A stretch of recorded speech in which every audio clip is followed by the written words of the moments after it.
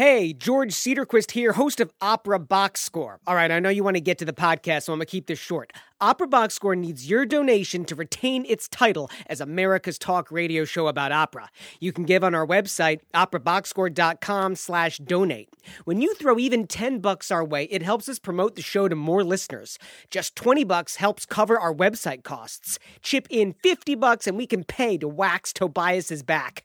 But for real, please consider a donation of any amount to help us continue to bring you our hot takes on everything opera related. operaboxscore.com/donate. Enjoy the podcast. Live from Chicago, you're listening to Opera Box Score. Let's get ready to rumble! Wherever you are, however you're listening, welcome to America's talk radio show about opera, period. I'm your host, George Cedarquist, joined this week by Oliver Camacho. We are live on WNUR-FM Evanston, Chicago, and streaming live on WNUR.org/pop-up. 847-866-WNUR is the number in studio. Hey, be one of our listeners who gets to have their say on the air. Call us, 847-866-9687. All right, many of America's big opera houses have released details of their 2017-2018 seasons at this point. Dallas, Houston, Los Angeles, San Francisco, Seattle, Washington, D.C. We tell you why they programmed what they did, what productions you need to see, and what you can take a pass on. Later on, Oliver plays Monday Evening Quarterback and reviews the current production of Bellini's Norma at Lyric Opera of Chicago. And, of course, you get all your opera headlines and our hot takes on them in the 2-minute drill. This is a packed show. This is a really, really packed show. Oliver Camacho, it's been a while. How are you? It's only been 1 week that I wasn't here. It felt like an I don't know what eternity. happened to the rest of the cast. They all kind of abandoned us, so... Well, We're looking for new co-hosts, everybody. we're not. Dinah's in rehearsal, Yeah. and Tobias is out of town on a gig. So Yeah, I saw Giovanna yesterday, actually. She Okay. was one of the producers of the annual Schubertiade at Pianoforte Foundation. So I got to catch up with her a little bit. She did a great job. She was looking beautiful as always. she And always looks beautiful. Yeah, that's her problem. I wonder, when she wakes up first thing in the morning, though. She just wakes up sexy, yeah. Probably. Yeah. I also saw Amber Carter there. Amber was volunteering at the Pianoforte Foundation, so it was like a little Opera Box Score reunion. Amber Carter, hardest working sound technician in showbiz. No, the hardest working sound technician in opera podcasting. Yeah, there you go. That's exactly and right. radio broadcasting. I assume, Oliver, you watched the Australian Open. So I got no sleep these past 2 weeks because those matches, they start like at 8 o'clock at night. That's like their morning session. Right. And like the night session is like 3 o'clock in the morning. Wow. So this weekend was a finals weekend, championship weekend that was straight out of the aughts. Serena Williams versus her sister Venus Williams. We haven't seen that in a long time. Right. And Roger Federer against Rafael Nadal. It was amazing. I gave him up for dead. I thought his tennis career was really over when he tanked at Wimbledon the last couple years. Who? Roger Federer. Do you even watch tennis? I do watch tennis. I watch Okay. Wimbledon. Okay. Until his loss at Wimbledon this year, he's been in the top 4 Okay. for 20 years, at least in the top 4, if not number 1. You know how hard it is to be in the top 4? Very hard. Yeah. Of anything in the world. Yeah. Well, Chess. to say that he's finished and to have him to have exited the sport for a couple of months with an injury at number 4 is That's not true. really He fair was for him. he was injured. He I played, thought Rafael Nadal was one who we're not going to see more because he is so hard on his body that I would just thought that his knees were going to give out altogether. He's going to the kneecap's going to fly off one day. We're just going to see him walking around like a. tennis is so punishing on your knees. You play tennis, right? No, I like watching it. What sport do you play? Chess. No. I mean, like physical activity. You go to the gym. I go to the gym. Yeah, I mostly just hang out in the steam room. So. You've got a right forearm as big as sumo anyway, wrestlers.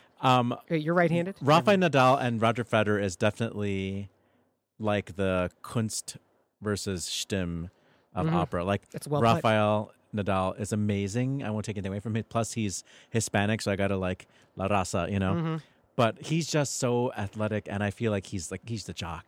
He's amazing. He's got a great attitude, but he's very jockish. Is there anyone? And Roger Federer is the artist. Roger Federer is like elegant, and like you always could tell that he's breathing really beautifully, and like his movements are beautiful, and like he's always looks like he's ready to take a picture. Like to be photographed. Whereas Rafael Nadal makes the ugliest. You should see this man's face. Yeah, it's contorted and he's always picking his butt too because that's nice. Because he's got really beautiful legs. I've given that. Like he's got gorgeous legs and very pronounced buttocks, gluteus maximus. Is he hairy? I don't think so. No, I think he's pretty smooth. Yeah, and those guys don't wax them. His underwear is always getting wedged. Yeah, he suffers from el wedjo. Yeah, that's what they call it in Spain. in Barcelona. Yeah, Serena Williams. Is she the best female player in the game right now? She's the best player of all time. She's maybe the greatest athlete ever. Better than Navratilova? Yeah. Okay. Yeah. Better than Steffi Graf? She just exceeded Steffi Graf's titles. Dang, you really do know your stuff on tennis. Yeah. No, Serena Williams might be the greatest athlete of all time. All right, let's talk some opera so I can tell you some things that I know. Oh, yeah. Like last week when you were by yourself? I liked that show last week. Yeah, I'm sure you did. Drink! Chalk Talk on Opera Box Score. All right, all over the country, opera houses have been announcing their seasons. Here on Opera Box Score, we're going to take you through some of the stuff that you need to know. So all these houses we're talking about today, these are all level 1 opera houses, which is the classification that Opera America, the umbrella organization of opera in the United States, hands out. So these are opera companies that have a budget, an annual budget of $10 million or more. So these are the big guys. Nice. Metropolitan Opera has not yet announced. There's a lot of hearsay, but we don't do hearsay on this show. Lyric Opera of Chicago has also not announced. We could do a whole show probably just on them. But this is going to be, it's certainly going to be furious. I don't know if it's going to be fast. It'll probably take us through half the show. So why are the opera announcements so important? To me, they set the tone for the season that's coming up. What works are going to be popular this coming season? What companies are pushing the envelope? What kind of overlap is there in the repertoire that's being programmed? So what are the common flavors that we're seeing? What are the flavors that are not being eaten this year? Imagine opera is like a Baskin Robbins, basically. I don't even think of another art form that has everything planned out quite like this. When I think of like Steppenwolf's season announcement or the Goodman season announcement, there's never the kind of pomp and circumstance, the big press conferences, the live streamed interviews that these American opera houses do, to say nothing of the European ones. Those European season announcements, those are like basically parties. Okay. So I don't think there's another art form except for opera that really announces their seasons. Well, then you have just to bring it back to sports, like the NFL picks, like the draft pick, like where they make like a 3-day event out of it. Like that is more epic than any opera season announcement. That's true. It's not a performing art, the sports, but I do get your point. But this is Opera Box Score, man. I know. We're trying to show the relationship between all these things. I'm with you, baby. I'm with you 100%. So I wanted to go alphabetically. Oliver wanted to go chronologically, and he won. No, I wanted to go geographically. Geographically, he won the pre-show coin toss. So let's start with Seattle. Okay, so Seattle season, I'm going to go to their season overview. Here we go. So I have to say, just like generally what I've been noticing in this roundup or this announcement of seasons of all these companies, Aida and Elektra are getting a lot of play this year in various houses. 2 productions each of the opera houses that we're looking at. The Aida, which comes at the end of the season at Seattle of 17-18, will feature Lea Crocetto. I'm not sure if it's her debut, but it probably would be in the role of Aida, one of the most difficult roles in the repertoire. And Lea Crocetto is a rising, dramatic soprano. She's got a gorgeous, gorgeous instrument. She's still quite young, so this is a pretty intense assignment for her, but she's going to do amazing. She's going to knock it out of the park. I worked with her at Pittsburgh Opera. I was an AD on the production of La Boheme, where she sang Mimi. She was great. Her voice is like sick, really Too bad the production is such a dud. This is the one that the scenic design is designed by this street artist called Retna. Okay, yeah. If you look at the photos... they But will don't they have, burn a hole in your retina. But they have Jessica Lange as the choreographer, like the Not the Jessica no, Lange. not the actress Jessica Lange, but the contemporary dance choreographer Jessica Lange, who's pretty amazing. So I'm interested in seeing if I can get to Seattle for the sake of the choreography there. But the show that caught my attention, because I'm a big fan of this opera in general, is the Così fan tutte, because what a great thing to happen. They are casting two of the Costa Jackson sisters. So Marina Costa Jackson and Ginger Costa Jackson will play the roles of Fiordalice and Dorabella, which is great. I think that's great. And they're such gorgeous girls, and they're so nice, and they've got beautiful voices. So I'm really into that. The other show, and Ben Bliss is in that. Ben Bliss Ferrando. He's been getting a lot of attention in the opera world for I don't know what. I mean, he's great. He's handsome, nice guy. But yeah, I've been reading a lot about Ben Bliss lately, the tenor. But the show that I'm really excited about is not going to take place in their main stage. It's going to be one of their kind of off-campus shows, like in the trenches or in the experimental in the garages wing. or in the what am I looking for? Garage, like when you go clubbing and you Bridge and Tunnel. There you go, the Bridge and Tunnel show. Sorry, You're asking the wrong guy about clubbing. Yeah. By the way. They're doing a show called The Combat, which is going to be 3 short Baroque pieces performed in a steam factory. Right up your alley, dude. Steam, Baroque, loose towels. That's awesome. So Here's what I love about this Seattle season. While the individual titles are not inspiring to me, there are a lot of company debuts when you look at the rosters this year. And what that shows me is that this is a company that is really investing in new singers. yeah. And that they're excited to bring in new people that they haven't worked with. I would love for them to be investing in some new directors and some new designers as well. And I'm not saying that because I want to be there. I'm saying that because you've got kids here in Chicago. A lot of these names just, have been around. Jonathan Miller, who's directing the Così fan tutte, great director, but, we moved past that. Let's go further south then. San Francisco. I thought this was a real mixed bag of a season. Puccini's Turandot, it's the David Hockney design production, which is Old. like block colors, old. La Traviata, the John Copley production, that's an old chestnut. Manon by Massenet. But 2 really interesting productions. First of all, Electra, directed by Keith Warner, brilliant British director, where the piece is set in a modern museum. And he writes, a girl is going through and reading about Sophocles' Electra and Carl Jung's Electra complex. The artifacts and information trigger a series of memories in her, and we go back into her story. That's Keith Warner talking about the production. That, to me, super, super exciting. It's Opera Box Score on WNUR. And they're also doing FM. They're doing a world premiere of Girls of the Golden West, not to be confused with Puccini's Girl of the Golden West or the hit TV show The Golden Girls. This is Girls of the Golden West by John Adams. Go figure. That's exactly the other piece, which is really exciting to me. John Adams, a new opera, of course, he of Nixon in China fame, among other pieces, directed by Peter Sellers. Now, last week on the show, I was talking to Kevin Newbury. By the way, if you haven't gone back and listened to the archive, operaboxscore.com, of that show, go listen to the Kevin Newbury interview. You are not going to hear a more articulate man talk about opera. I called him the most important director working in America today. And the reason I said that, and I didn't say Peter Sellers, was because I was talking about this country. Peter Sellers is now at the level where he has a much bigger international career. That man, Peter Sellers, though, he is so smart. I would love to see this piece. I think the idea is totally wacky. It's a libretto by Peter Sellers drawn from period sources like speeches by civil rights champion Frederick Douglass, poetry of miners during the 49er period, digging for gold in the hills of San Francisco.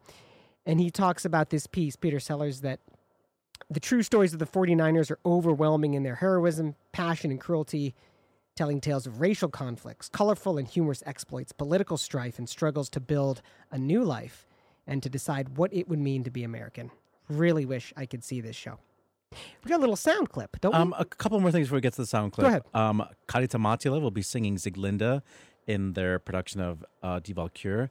I'm curious to see how that goes. Carita Matula has sort of been transitioning into the kind of character roles. Her voice is starting to show its age, and she's still an amazing performer. So something as, lyrical and important in terms of the vocal beauty necessary as Sieglinde is a little bit of a surprise to me, but go for her. Good for her.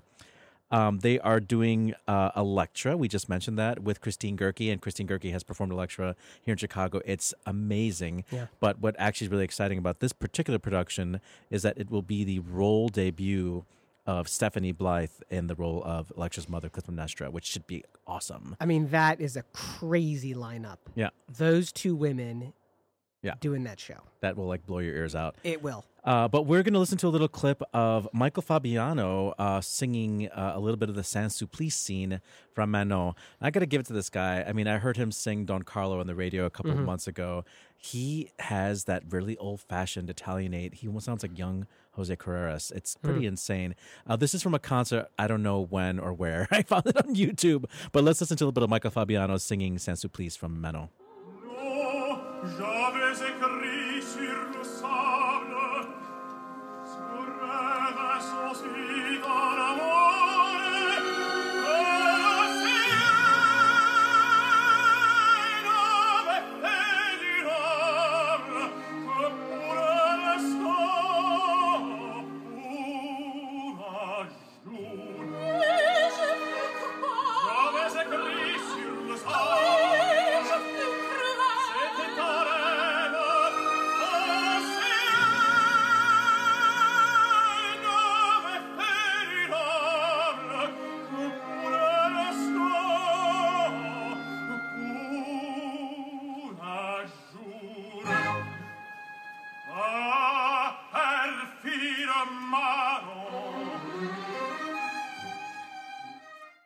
He really does sound a lot like Jose Carreras. It's kind of insane. We're trying to get him on the show, actually. Really? And interview him.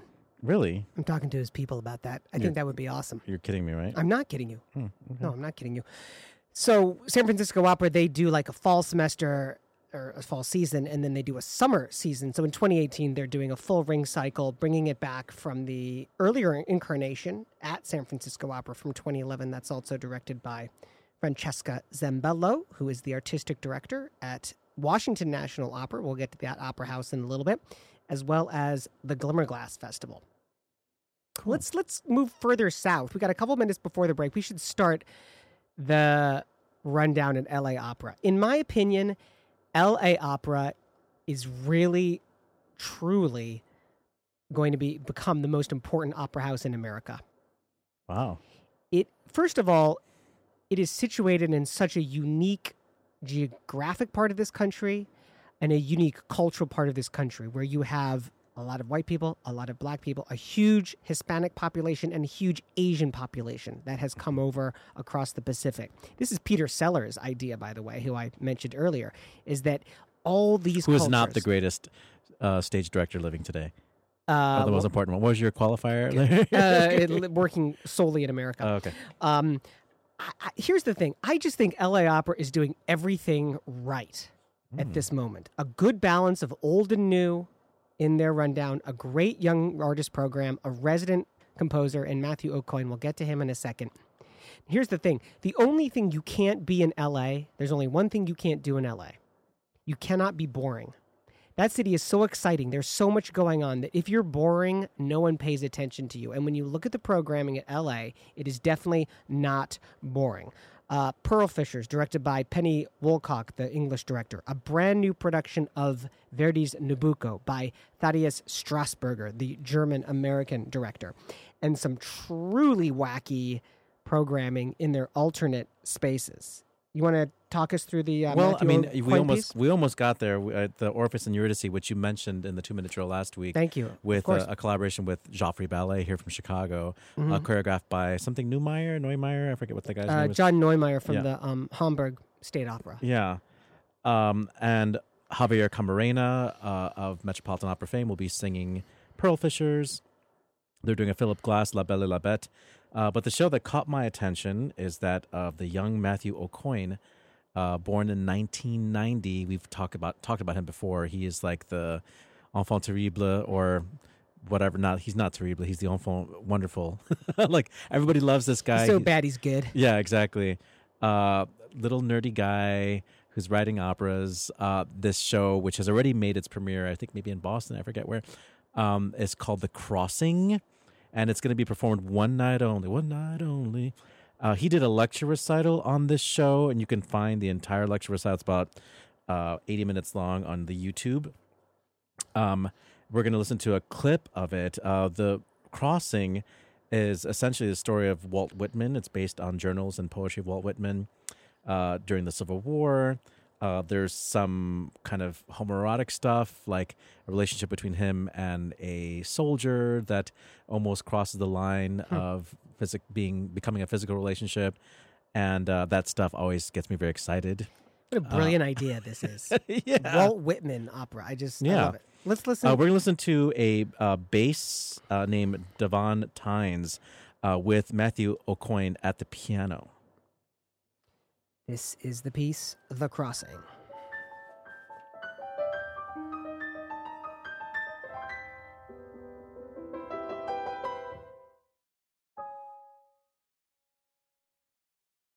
What is it then between us? You, whoever you are, 20 feet away, or generations hence.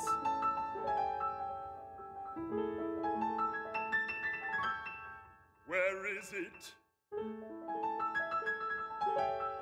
Where is it that we meet? And what keeps us apart? For I am sure I have sat where you sit, looked upward as you look, have felt the thrill of darkness descending, have breathed the air you breathe. Since neither time nor space can keep us apart, since I have sat where you sit and breathe the air you breathe, I know you will hear me.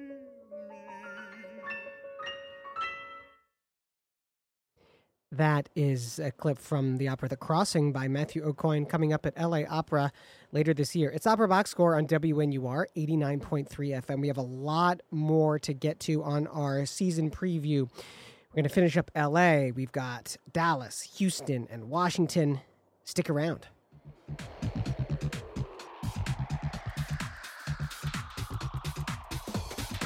Live from Chicago, you're listening to Opera Box Score. More right after this. After a bonfire, and Smokey said the fire wasn't actually out. He said if it's too hot to touch, it's too hot to leave. Did you know that 9 out of 10 wildfires are caused by humans? No kidding. I'm a forest ranger. We never kid. Sorry. Kidding. If you see someone in danger of starting a wildfire, step in and make a difference. Brought to you by the U.S. Forest Service, your state forester, and the Ad Council. Learn more at SmokeyBear.com. Only you can prevent wildfires. This year, firefighters will battle thousands of wildfires around the country in hopes of containing them. But a single ember that escapes can travel more than 1 mile, where it can ignite and destroy your home or community. You can't control where the ember will land, only what happens when it does. Prepare, protect, prevail. Get fire adapted. Learn simple steps you could take now to reduce wildfire damage later at fireadapted.org. A public service message brought to you by the U.S. Forest Service and the Ad Council. Learn more at fireadapted.org. Hello, this is Julia Louis-Dreyfus asking you to join me in helping to protect our national parks. Our parks will celebrate their 100th anniversary in 2016, but these magnificent places, from Yosemite to Gettysburg, are suffering from numerous challenges such as air and water pollution, development threats outside their boundaries, and inadequate funding. And that's why the National Parks Conservation Association has identified proposed actions to help protect our natural and cultural heritage for future generations. Find out more at www.mpca.org.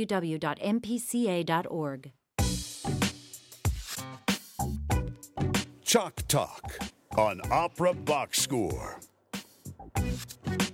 George Cedarquist here on WNUR 89.3 FM. Number in the studio 847-866-9687. We're talking season previews around the country. Let us know what you're looking forward to.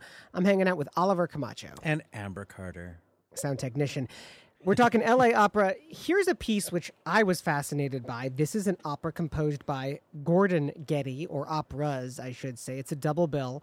nice. The Canterville Ghost, which is based on an Oscar Wilde short story, and a piece called Usher House, which is based on the Edgar Allan Follow Poe the House Usher. poem. Well, it's not really a poem, is it? It is a story. It's a short story. There's a Philip Glass Follow the House Usher, isn't That's there? exactly Yeah, right. Yeah, which was done at Chicago Opera okay. Theater. It was. I don't think maybe I did didn't see it. dislike it. I remember not disliking it. Well, that's faint praise coming from you. This piece, Usher House, it started, I think, at English National Opera, and I did a little digging on YouTube and found some clips. Let's just listen to the music first. Edward Usher, Anna, Hamish, Lot Pengoff and Lady Hallion, Lot Primas Usher, Lord Tweed, Anno 474.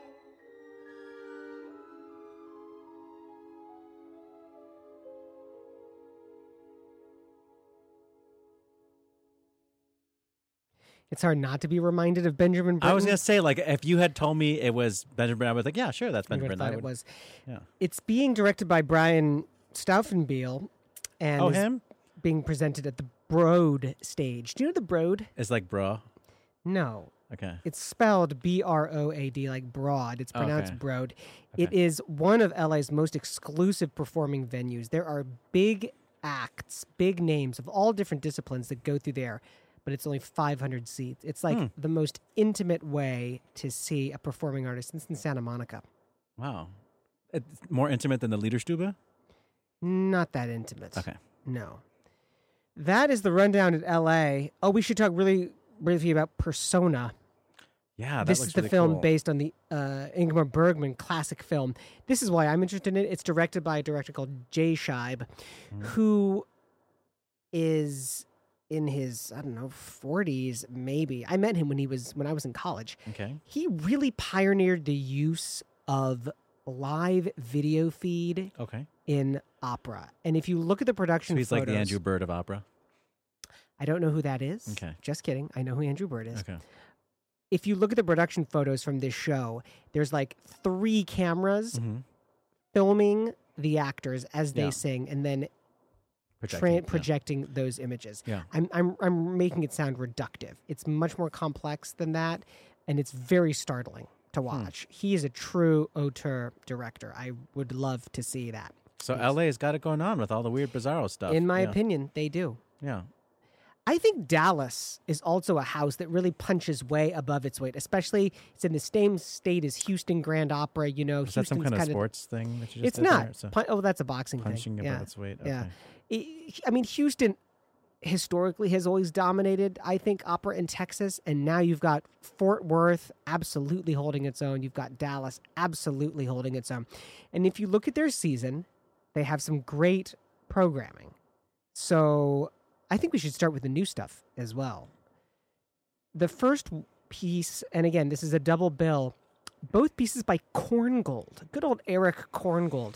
If you're going to do Korngold, what are you going to do? You're going to do Die Tote Stadt, not in Dallas. They're doing, first of all, a Korngold violin concerto, and then an opera of his called The Ring of Polycrates, which is based on a Greek myth. It's being conducted by Emmanuel Villaume, directed by Peter Cazares, and designed by Donald Eastman, who Peter and Donald are colleagues of mine. Mad Men genius types. I really would love to see this. Let's listen to a little bit of the Korngold music. You're going to hear that lush cinematic score that Korngold was so good at. Let's take a listen to The Ring of Polycrates.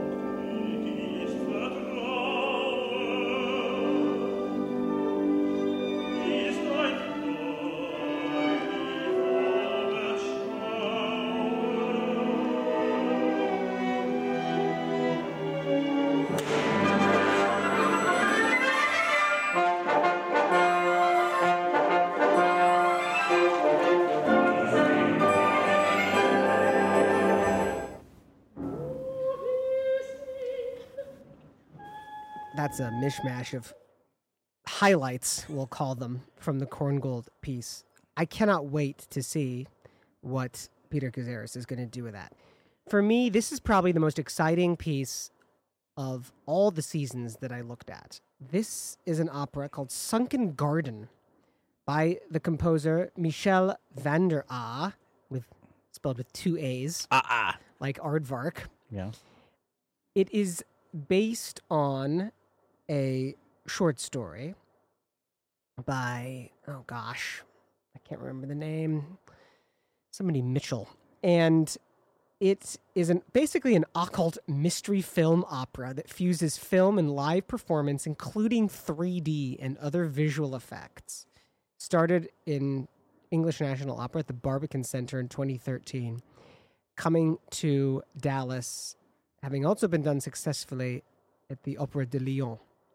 Let's just listen to the music here to start off with, and then we'll talk about what's so wacky.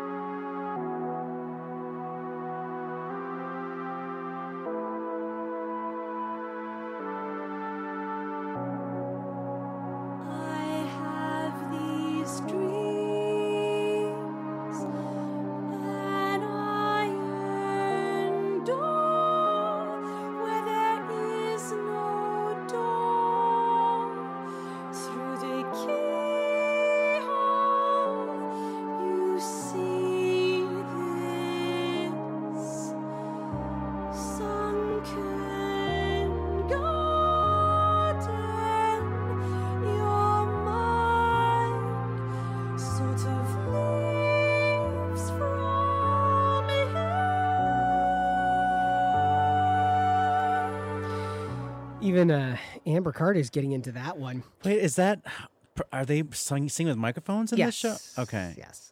But they're legit opera singers, like Maya Pearson and Roderick Dixon. Legit opera singers. Yeah. But I think because all the sounds are being amplified and distorted in a way that, Missy Mazzoli. Yeah, it sounded like the soundtrack to Stranger Things, like the opening credits. You haven't watched Stranger Things, have you? Okay.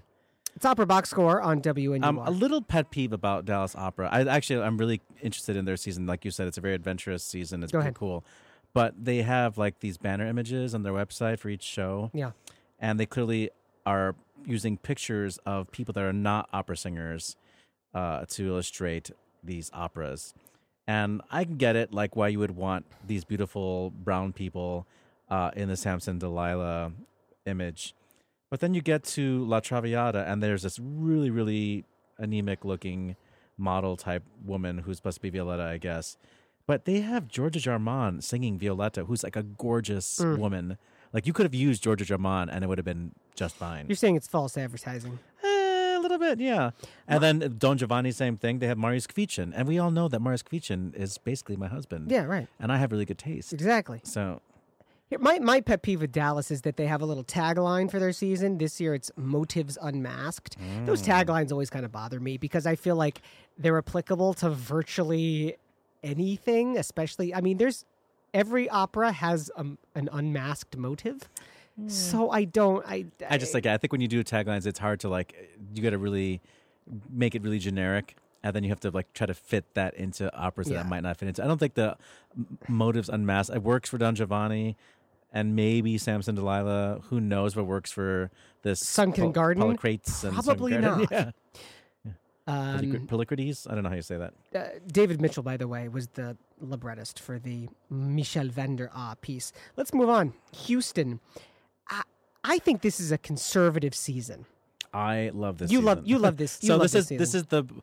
This is That's why I love you. This is exactly our relationship. I want to hear good singing. I want to hear good people in traditional shows, and this bores you. Yeah, which is fine. I mean, that's why I'm killing opera, and you are the future. Here we go: La Traviata, Giulio Cesare, Electra, Barber of Seville, West Side Story, Norma. Okay, so the Norma production they're doing is the same one we have right now, the Kevin Newberry production, with that. I'm not going to say her name correctly. Lyudmila. Oh God, I can't even. I have to open up the screen first, so I can not do it from memory. Okay, Lyudmila Monastyrska. I think that's her name, Monastyrska, Styrska. But Jamie Barton singing the role of Adalgisa, which would be awesome. That would be great. They also have Julius Caesar with Anthony Roth Costanzo, which I'm very excited about. And they are also doing Electra with Christine Goerke, but the sister role, Chrysotemis, is going to be sung by Tamara Wilson, who just won the James Beard Award, the Richard Tucker Award. That would be strange. And I do know who James Beard is. She is amazing. So I would definitely want to hear that Chrysotemis.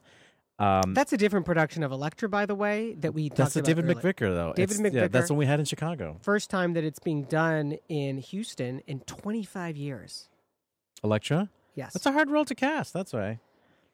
They're doing a Barbara Seville, which is, not so exciting, but what's kind of bizarro is that Eric Owens is singing the role of Don Basilio. I mean, if you're going to spend the money to get Eric Owens, you're going to put him in Don Basilio? I don't know. I mean, I'm happy that he's doing it. It's great for people going to that show to hear an amazing. Do you think he'll bring the funny? I don't know. I mean, so. he was a little funny in Rheingold, a little, And yeah, but it's just funny weird, not funny haha. But no, I don't usually imagine him in that type of role. A lot has been made of this production of West Side Story that's being done at Houston Grand Opera. First time it's being done at a major American opera house. I just don't get the choice. By the way, it's a co-production with Lyric Opera of Chicago, so it's going to end up in the musical theater slot at the end of each season that Lyric now does. So we will have a shot at it. Yeah. I just think that is a show driven by dance. And obviously there is a lot of ballet and a lot of operas. A lot of music theater is driven by dance. I just think it's a surprising choice. I just don't think it's as big a deal. They do this as an opera all over the place now. Yeah. West Side Story. What I will say is listening to that score with a full orchestra, that would be amazing. Conducted by Timothy Myers, friend of Opera Now. Hello, Timothy Myers. Over to Washington, D.C. Again, I feel like this is an overly conservative season. Aida, Alcina, that's the first ever production of Handel's Alcina at Washington National with Opera. With Angela Meade. And Anne Bogart is directing it, which is just brilliant.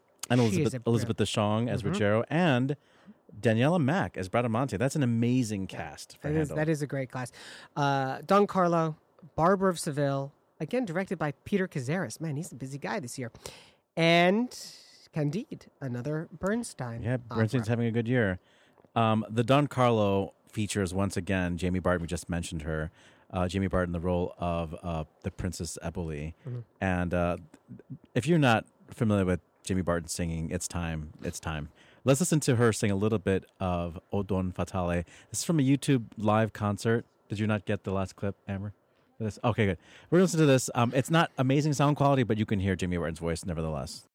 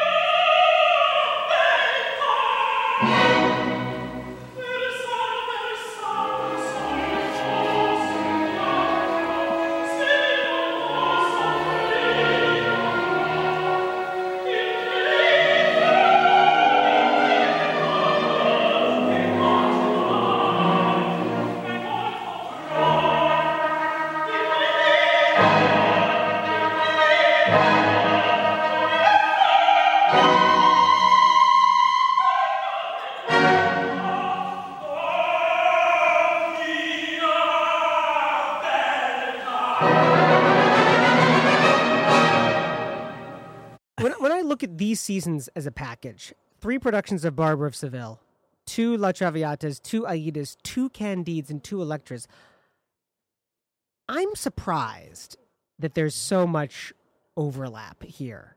I'm very surprised that there's 2 productions of Strauss's Electra, and I'm very surprised that there's 2 productions of Bernstein's Candide. Here's the other surprise in looking at this lineup. Again, these are big houses we're talking about here. There's not a lot of Mozart. Yes, there's a Così fan tutte that we mentioned. Yes, there is a Don Giovanni that we mentioned. It seems to me, just my opinion, that perhaps these opera houses, these big houses, are leaving Mozart maybe to more of the mid-sized houses and to their audiences. Now, you can do lots of great interpretation with Mozart. That's the beauty of Mozart, is that it's kind of perfectly built. It's very open to interpretation. But it seems to me that these big houses want to program new repertoire, and they want to program lesser-known repertoire by well-known composers. And Mozart just isn't fitting the bill. So let us know what you're thinking. You can always tweet us at Are you mad at Opera Sorry, I Box was Score. looking at my clips. You're mad at Mozart? What? I'm not mad at Mozart. I'm simply saying I'm surprised that there was so little Mozart programmed through this list of repertoire. It's Opera Box Score on WNUR 89.3 FM. operaboxscore@gmail.com is our email address. You can always write to us. We are going to step aside for a short little break. When we come back, you don't want to miss Oliver Camacho goes and plays Monday evening quarterback. Yeah, I'm going to play. All right, we'll see you after the break.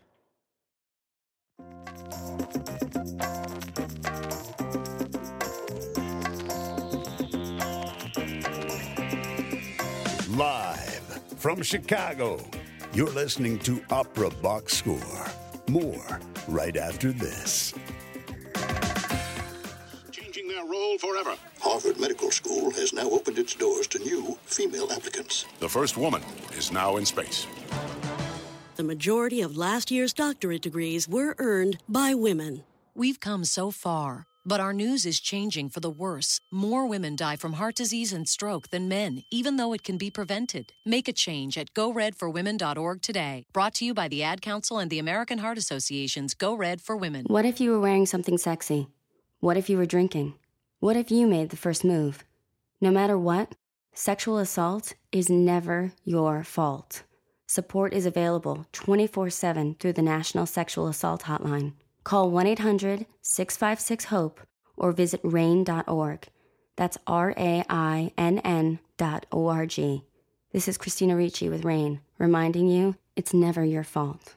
Brought to you by RAINN and this station. We've been cleared for takeoff. Airline pilots keep thousands of people safe each day. When they're in the cockpit, they must be focused. And when you're driving, you should be focused too. Texting while driving on Illinois roads is illegal and deadly. Drive now, text later. You can't do both. This message brought to you by the Illinois Tollway State Police, Department of Transportation, Secretary of State, and AAA. Opera class. Sports radio crass. This is Opera Box Score. Who made the grade? Here's Monday evening quarterback. George Cedarquist here on Opera Box Score with the likes of Oliver Camacho. The likes.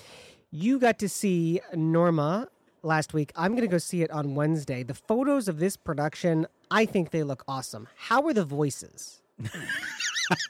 Nice setup. Okay, this is a must-see for our audiences. I found myself nitpicking some things, but when I was nitpicking them, I found myself comparing them to some of the great performances I've heard only on recording of this opera, pirate recording even. So for this performance to call to mind like the true greats really does mean that we have something special here on our hands. And, you know, I'm in the minority. Not everybody who goes to see the show is going to have listened to whatever the 15 different pirate recordings of like Maria Callas and Layla Genscher like singing this thing. So, yeah, it's an amazing, amazing feat that Angela Mead pulls off in singing this role. It is probably the most comprehensive bel canto role. She's on stage almost the entire show. She has an aria every time you turn around. She's got another aria, and some really dramatic declamatory singing on top of that. She is amazing. She has a tendency to do one grace a little bit too often, which is to sing, to float her high notes. It's a really hard thing to do, so I'm happy to hear her do it. But I've talked to other people in the audience, like, she keeps doing this. She keeps, like, they're annoyed by it. So maybe it's not as impressive as it is to me, to, like, the general audience. But I know it's a really hard trick to pull off. So congratulations to her for even trying to do it. It's definitely Norma's show. How were the male voices, in your opinion? Well, there's only one. Well, there's two other. Pollione and Oroveso. Yeah. So Oroveso is sung by Andrea Silvestrelli, who has one of the most unique and instantly recognizable, gruffy, scratchy, like rock star. Like, he sounds like grunge rock bass. You know, he's got so much. He kind of looks like a grunge rock. He has so much bassist. character in his voice. So it's great because it's definitely a very grainy sound compared to the more beautiful singing of the women in the cast. And then Russell Thomas was the real surprise in this show. He is a young dramatic tenor. He's singing like Don José and roles like that. And it's not always a easy role to sing because it is pretty heroic, and they often just get somebody who can do it and not somebody who's like stylish in it. He did a great job. He really held his own.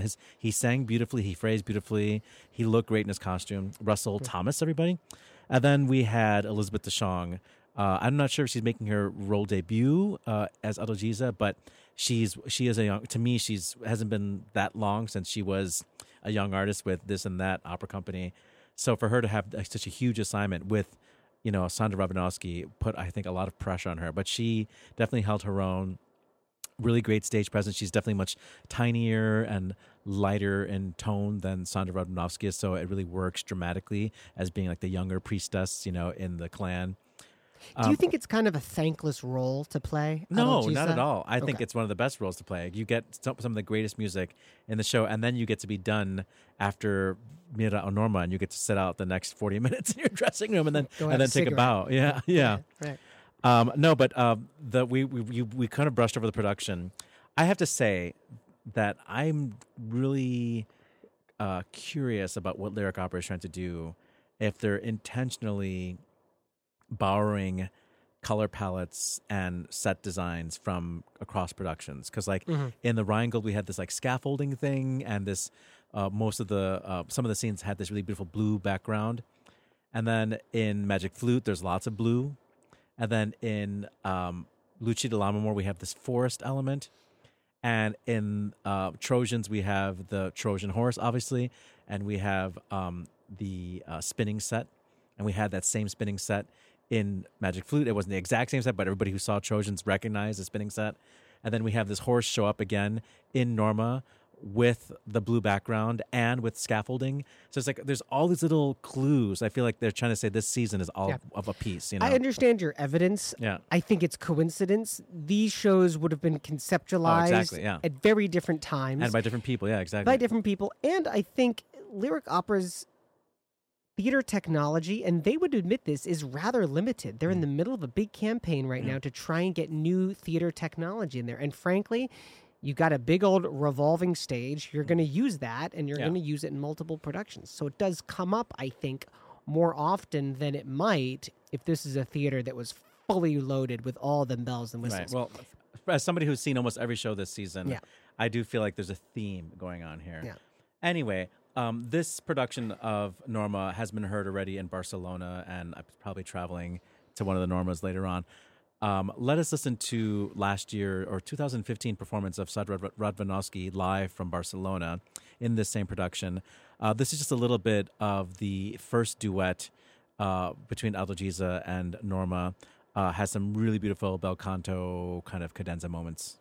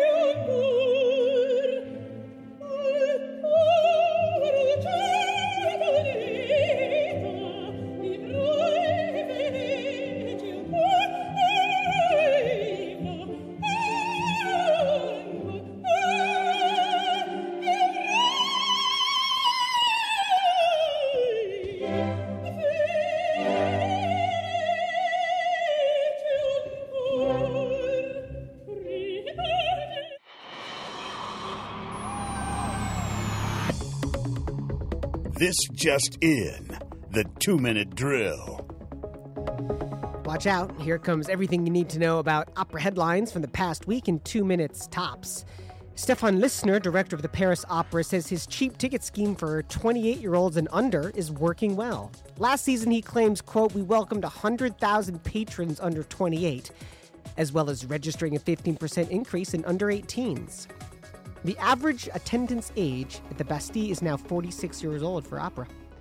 Things are going so well in his first full season at La Scala in Milan that Riccardo Chailly has signed a second contract with the house, taking him to 2022. By the way, Chailly has announced that the 2018 season will open with Andrea Chenier, starring Anna Netrebko and her husband, Yusuf Evazov.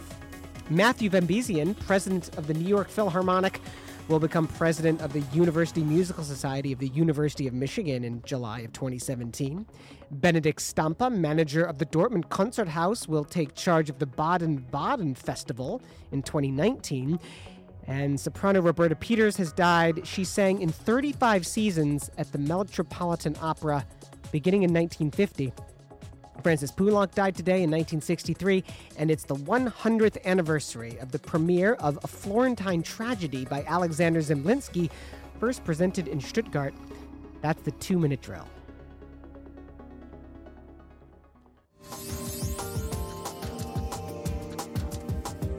You're listening to Opera Box Score with George Cedarquist, Oliver Camacho, Tobias Wright, and Dinah Fisher. Kind of a slow news week on the 2-minute drill here. Yeah, well, that story about the Paris Opera, and this is the evidence that now our patrons are average age 46 or median age, however you say that, That's great. I really applaud those efforts. And I think that every opera company is trying to do something like this, attract the young audience. I think you have to do it really aggressively. And I think you have to make those deals that are available to young people explicit from the beginning of the season and not wait until the day before. I mean, there are some companies, maybe one local, where you start to get these emails like, okay, we need to sell tickets, so students come and show up. And when you get that email, it feels a little panicked. It feels like it's cool, like they're kind of grasping at straws. I bet you they're not doing that in L.A. I'm just guessing. I bet you L.A. is really young. Why don't you just move to L.A.? You love L.A. so much. Oliver, I would do dreadfully if I lived in Los Angeles. That would be you'd have to figure out your beard situation. Yeah. No, man. Just because it's warm, I'd have to get rid of the beard. Is that what you're saying? I'm sure it's fine. Okay. No, but that's great that Paris is having success with that. I'm sure generally in Europe, the average age is younger. 100,000 tickets sold to people under 28. Nice. That is impressive. That is really impressive. Roberta Peters, that was a story that you had thrown to me. What do we need to know? She had one of the longest careers, and she is 35 years. Yeah, and she has not been inducted into the National Kennedy Center. She has not received the Kennedy Award. Mm-hmm. She should have, and there's like this campaign to get her added to that. Maybe they'll do it now that she's gone posthumously. Yeah, but she was married to Robert Merrill, the famous bass. And she's done a lot of great recordings from like the 60s and the 70s and some of the 80s too.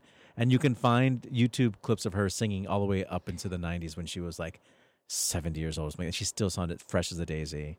Really, really amazing coloratura soprano. Really, really bird-like, small, but really, really accurate and pretty voice. It's a great story. Thanks for that. Let's wrap this show up. All right. Good call. Bad call. On Opera Box Score. Oliver thought I was being dismissive of Roberta Peters there. Really good story. That she died? Well, that you honored her by bringing that to my attention. Yeah. Everybody first of all, listen to some Jamie Barton and listen to some Roberta Peters. But anyway, let's go on. That's a good homework assignment. Yeah. That's going to be...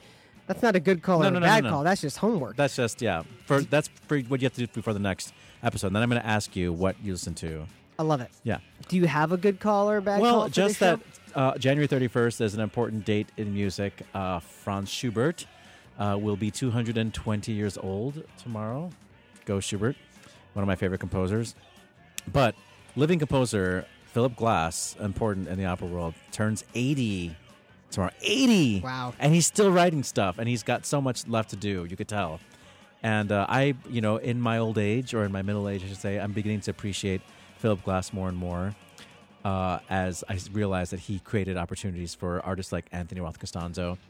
And like he's continuing to compose operas, and he did last year or 2 years ago a collaboration with Angelique Kidjo, the iconic African vocalist. He did orchestrated folk songs from Benin. He just doesn't stop. Yeah, and it's so cool. So it's great. I love it. Bad call from me this week. Bye-bye to the NEA. The National Endowment for the Arts is soon to be disbanded by executive order by Donald Trump. Write those letters to your representatives and your senators. I know there's a lot of things on your list to fight right now, and some of them are possibly more important than the NEA, but add it to the list to do. When there's so much to be angry about, I know. That's the thing. Where do you start? Yeah. Where do you start? Well, I hear that something gay is coming up soon. Something anti-gay.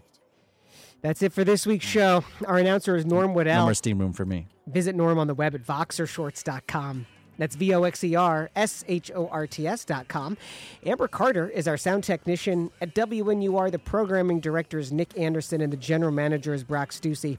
Our theme song is Vodka Inferno, written and performed by the Diablo Swing Orchestra. On Facebook and Twitter, search for Opera Box Score. Like our Facebook page, share and comment on our posts, and tweet us at Opera Box Score. Subscribe to our podcast on iTunes, SoundCloud, and Stitcher.